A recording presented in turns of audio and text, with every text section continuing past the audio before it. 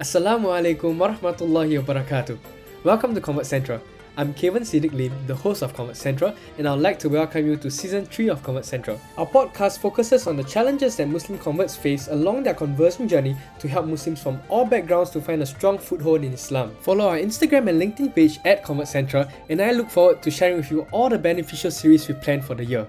For now, I'd like to welcome you to Season 3 of Combat Central. Welcome back to Combat Central.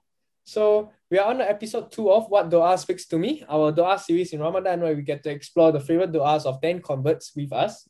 So today we have a special guest. She has been on the show one time this year to talk about fundamentals to faith and attire. And this is the second time she's on with us today, talking about her favorite Doa. So please join me to welcome Sis Siti Sarah onto our podcast once again.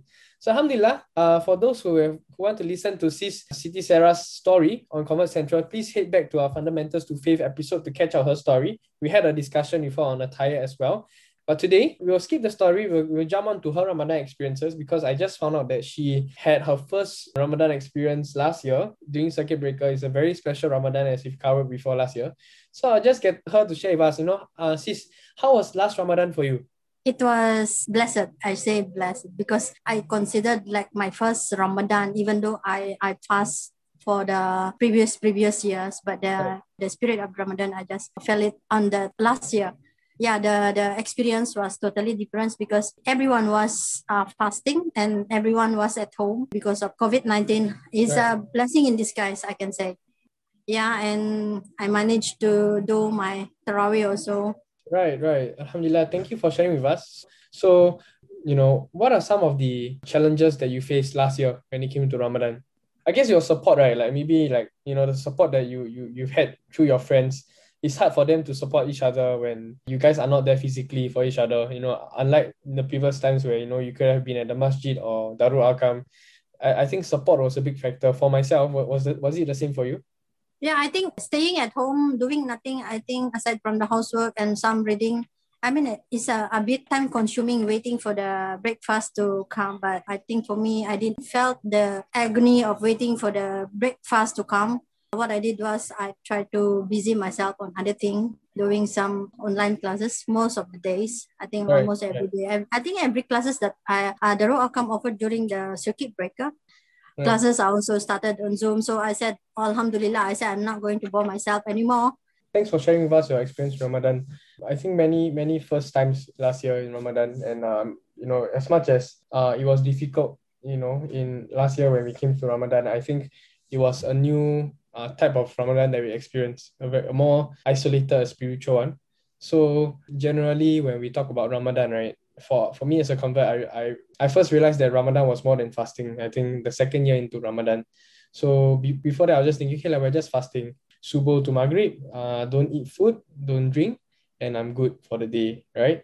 But it's actually different, Fasting is not simply an act, but it's also a mindset, a state of mind. We start to learn that, fasting is not just about fasting from physical, materialistic foods, but it's also fasting from our temptations, because we are reminded that we are supposed to fast for Allah. So that's when you realize that Ramadan takes on a whole different meaning, right? That's when you shared with me earlier, you started to seriously feel the spirit of Ramadan when you started to realize that, yes, Ramadan is more than fasting. So, we hope that all the listeners here understand that, we're still in the first week of Ramadan. It's not too late to, attune yourselves to the mindset of a fasting Muslim, who is a Muslim that keeps in mind that the spirit of fasting is not simply just in the food or in the water, but it's also in understanding our temptations as human beings, and understanding that for the month of Ramadan, for the sake of Allah, we are going to keep away from these temptations. And Allah has promised that whoever has his Ramadan accepted is as if all his previous sins before Ramadan has been forgiven. So that is great reward lies in the month of Ramadan. It's the most blessed month of the year. Alhamdulillah. Okay, so we move on to your favorite dua. So please share with us your favorite dua. Bismillahirrahmanirrahim. Subhanallahi wa bihamdi, subhanallahil azim. Subhanallahi wa bihamdi, subhanallahil azim. Subhanallahi wa bihamdi, subhanallahil azim. So just to repeat it one more time for the listeners, okay? Sis Siti Sarah's favorite dua is pronounced as Subhanallahi wa bihamdihi, subhanallahil azim. Subhanallahi wa bihamdihi, subhanallahil azim. Subhanallahi wa bihamdihi, subhanallahil azim. So maybe sis, you can read out for us the English translation of the dua. Okay, Bismillahirrahmanirrahim. Glory be to Allah, and all praise is due to Him. Glory be to Allah, the Great.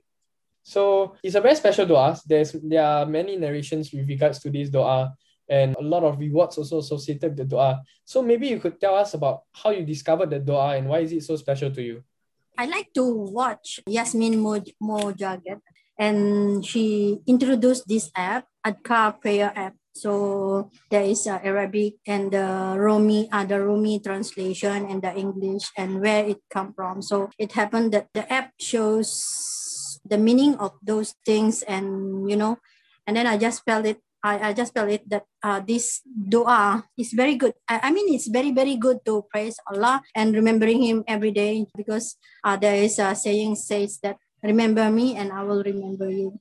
Yeah, and it's also says that the most two words that Allah loved the most was this ayah, subhanallahi wa bihamdihi, subhanallahi lazim. So there's a lot of ayah to choose with, but I choose this ayah because I felt that I need to remember Allah wherever I am, even am in the darkest moment. And so who am I not to remember Allah, our creator, right? Because He is the one. And like we say that everything we do, we have to remember Allah all the time, always, every minute, every second in our life. So who am I not to remember Him in spite of the fact that He created us? So I try to recite this dua every morning after my Fajr and my Maghrib prayer, because as the hadith say that whoever recite this 100 times, all his sins will be forgiven like a foam in the sea, you see. So I think we do sin knowingly and unknowingly. So I tried as much as possible to do it. Alhamdulillah. Thank you so much for sharing with us. It's truly needed that we remember Allah subhanahu wa ta'ala at any point, especially during Ramadan right now. I think one of the most attractive points of short du'as like this is that it's easier for us converts to pick it up. So I think this was one of the supplications that I picked up as a mu'alaf early on, because it's simply, 4 words. So supplications like this, it's much easier for us to pick up, for us to practice. And alhamdulillah, I think this is one of the things that perhaps our listeners would like to learn. Indeed, Sis mentioned that, there are many rewards associated with this particular supplication. So one of them is that, as she mentioned, whoever recites Subhanallahi wa bihamdihi subhanallahi lazim 100 times a day will be forgiven, even if all his sins were as much as the foam of the sea. So another narration is that the Messenger of Allah sallallahu alaihi wasallam mentioned that there are 2 statements that are light on the tongue to remember and heavy in the skills and are dear to Allah subhanahu wa ta'ala, which is subhanallahi wa bihamdihi subhanallahi lazim. So this is the reward associated with this particular supplication. And mashallah, Allah is so merciful that something so simple for us to recite, so quick for us to recite, can have so much rewards associated with it. So do take the time to, spend some time in remembrance of Allah subhanahu wa ta'ala. And even though the direct translation of this dua is glory be to Allah and all praise be to Allah, glory be to Allah the Great, it is as well as a dua for us, because remember that Allah's mercy is also a dua for us. So even though it seems like we are only praising Allah, but that in effect is making Allah shower His mercy and His pleasure on us, which would benefit us in this life and the hereafter. So before we end the podcast, I would just like to ask Sis Siti Sarah, what are some of the habits that you practice during Ramadan itself? Aside from doing my daily prayers, I try to add more prayer after and before my obligatory prayers. I do a lot of reading on religious matters. I try to do some voluntary work. I do a lot of zakat. Even though I'm at home, I try to send some things to my village. And I mean, that's the only thing, because I don't know much about Muslim community in the Philippines. So I will always try to ask my father to just give away those stuff that which I send, those cargo boxes. Most Filipinos, I think they know these cargo boxes we send. So I will try to fill that up, whatever that can give them. Thank you for sharing with us. I think since you touched on two very good points. In Ramadan, we try to increase in our prayers and also try to increase our sadaqah. That means in our donations. I think these are the two most easy ways that we can increase our ibadah. We donate more because in Ramadan, rewards that the good deeds that we do, they are amplified in rewards. So even on a daily basis, donating itself is something that Allah has promised multiple folds of rewards for us. And in Ramadan, that multiplier is only increased. So that's correct. And as you mentioned, when it comes to some of the habits, you can start to pray our sunnah prayers. The narration goes as such that if we were to pray 12 sunnah mu'akkadah prayers, which means the very important sunnah prayers associated with our 5 prayers a day, which is 2 rakats before subuh, 4 rakats before Zohor, 2 rakats after Zohor, 2 rakats after Maghrib, and 2 rakats after Isha, a person will get a mansion in heaven, a castle. Allah will build a castle for them in Jannah. So I personally am trying also to pray my Sunnah Mu'akkad prayers in Ramadan, and we hope that as we do it in Ramadan, we bring this habit as well outside Ramadan and towards the rest of the year. So Alhamdulillah, thank you sis for sharing with us.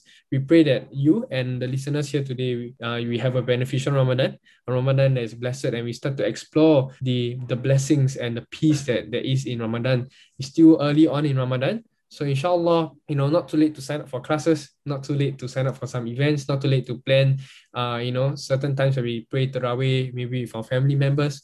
And yes, we will see you in a few days' time for the next episode of What Dua Speaks to Me. So we will end this podcast with Tasbih Kafara and Surah Al-Asr.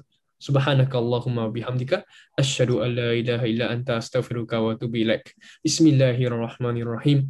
Wal asr innal insana lafi khusr illa alladhina amanu wa amilus solihati wa tawasaw bil haqqi wa tawasaw bis sabr. Assalamu alaikum warahmatullahi wabarakatuh.